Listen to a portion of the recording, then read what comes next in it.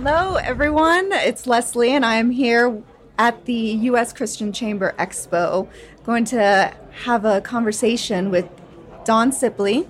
She is the president of Sipley the Best, HR consulting firm, the best that I know of. Oh, thank you. So thank you, Dawn, for taking a few minutes, because I know you are actually serving all of us that are sponsors here on the expo floor. Yeah, it's been a pleasure. You know, when you're in HR and a national expo comes up, you get voluntold that you'll be in charge of the humans. And it's just such a pleasure to serve Crystal in the chamber by, our amazing volunteers. We can do so much kingdom work when we have awesome people show up who love the Lord. We get some big stuff done. Thank you. Well, thank you for your leadership and all of that. Thank you. And as you know, we're here launching Three-Chord Marriage, and our tagline is "In the Fight Together for Victory in Your Marriage."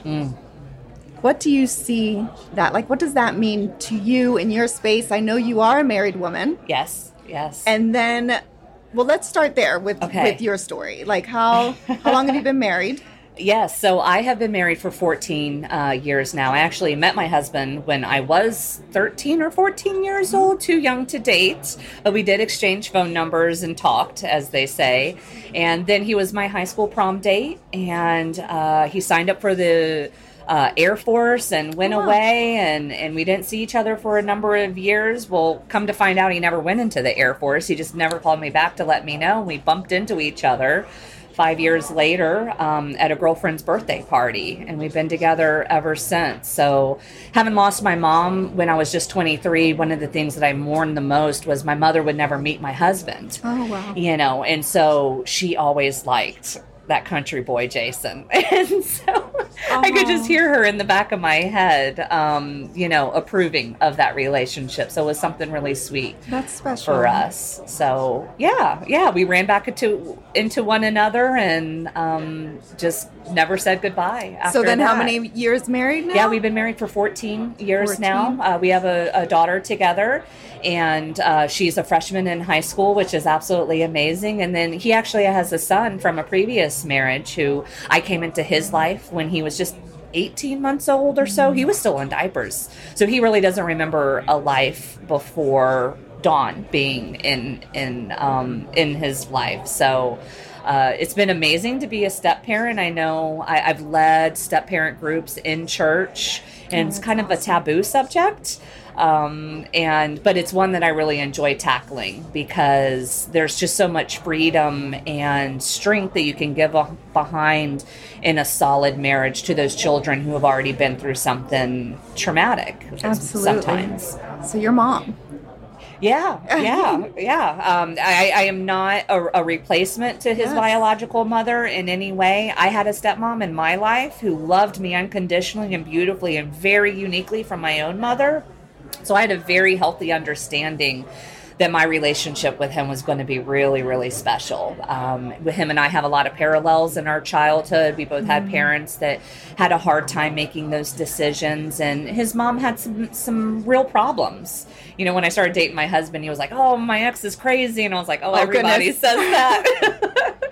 And, I didn't realize the trauma that had been experienced there and things like that. So for my stepson and I, it's super special that I understand what it's like to love someone who doesn't always make the best decisions around your livelihood and safety and best interest, and how that can really hurt your heart on things. So I've always been his ally on things that neither of his biological parents can kind of understand. And so I just really adore that. When he's sick, he calls me. When when it hits the fan, he calls me. And so he knows I'm his ride or die on a lot of things. Well, the Lord has great plans for him too, right? And you are part of that plan of being, able to support him in those areas and help him become the man that the Lord intended. Absolutely. And just to see that there's different types of women in the world, and the variety that the Lord has to offer him. So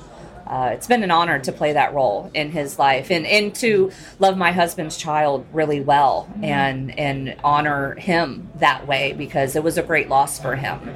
And a lot of guilt and shame around that. He felt like he had failed.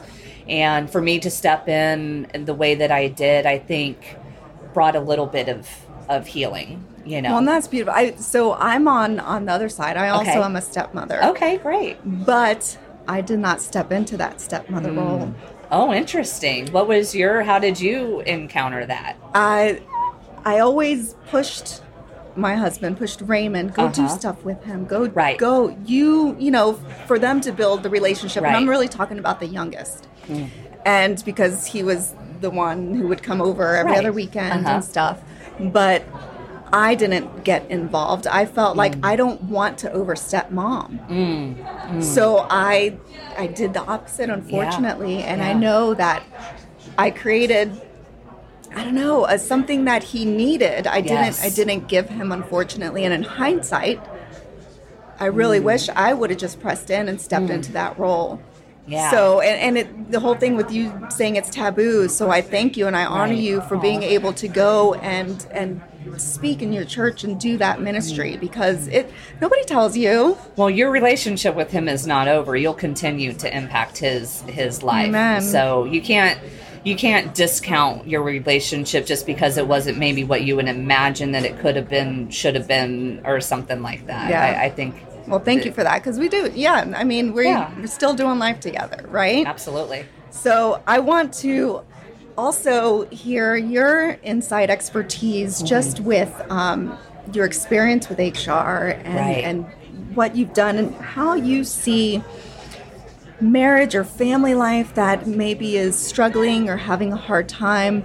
How have you seen that impact the workplace or even just through employers? Wow. I mean, that we don't have all day, but let's. I know I've not been able to pay too much attention in church after a rough Sunday just trying to get to church with the family. I can imagine what it's like to go to work every day when your marriage is falling apart. And I think a lot of small business owners really struggle with understanding what their role is in their employees' lives, especially Christians. We want to be involved and we want to be there and we want to be a pillar and supporting, but where's the line of appropriateness in what that is? We certainly can't get ourselves wrapped up in marriages and things like that, but we can bring truth to the table, just as Joshua Washington was saying today. From this stage, there is only one truth. Yes. And we need to go to God with those things and find our answers there and not find our answers in man. And I think too many people sometimes want to be the savior of those things or, fortify them with their opinion or, get on their team or something like that. Just keep pointing, are you doing your devotionals? Are you spending the time with the Lord? Are you listening to worship songs? Are you creating healthy habits and healthy environments? But we can certainly be sensitive to the things that people are going through and maybe lead with a little bit of grace. Unfortunately, I see a lot of employers that are very quick to terminate as soon as productivity or something gets a little shaky. If there's tardiness or absenteeism or a loss of quality, they don't care what the reason is. They never have that sit-down conversation. They only look at what the results are. So I really try to encourage a lot of businesses, HR, leaders to know their people. They should be knowing when they're going through a storm. They don't need to know the nitty-gritty. Well, and I'll share just from experience when we were going through the midst of our battle. Yes. And I was hurt. Nobody else knew what was going on, of course, in my workplace. And I remember standing there at one point because I had a stand. So at this point, I think I was standing at my desk. Right. And my boss came and just asked me, how long or when's this going to be completed? Right. And just the last you can take. I blew up. You did? I was just like, do you even know? You don't even know what it takes to get this done and how much I've been working on it. And everyone, we were in an open office. Oh, they were probably shocked. They'd never seen you behave that way. And I felt awful, and then my boss was like, okay, well, and she just kind of walks off. And I just, hurt people. Mm-hmm. So 100%. I know from my experience that it overflows into the workplace. It does. Yeah. And just to take that pause and then go back and, so many people, we say sorry a lot, but do we really ask for forgiveness? And so kind of going back, and we're all going to mess up, but how do we make up for those mistakes and those things? And so in those situations, I would probably encourage the leader to pause the moment and then maybe bring you back in and say, how are you? That wasn't like you. I've never seen you like that. Is there anything we can do to support? Like, how amazing would that have felt in that moment? And then how amazing it would have been for them, to get hey, that was not my norm. That was inappropriate. I do apologize. Will you forgive me for acting out like that? Because I disrespected you in your workplace and you didn't deserve that. It's not you, it's me. No, it was. And I did have that opportunity. I don't remember who did it first. Okay, great. But I remember being in there and I said to her exactly what you did. It's not you. Right. I'm sorry. There are things I'm going through, but it doesn't give me the right. Right. To act out that way either. But she gave me grace. Well, good. As a recruiter, as a headhunter, I talk to a lot of people who are relocating, so it's always funny. I'm like, so what brings you to the area? And it's always, I've either found someone or I'm trying to unfind someone. Oh, wow. Because people want fresh starts, fresh changes, they don't want to keep doing the same thing with the same people.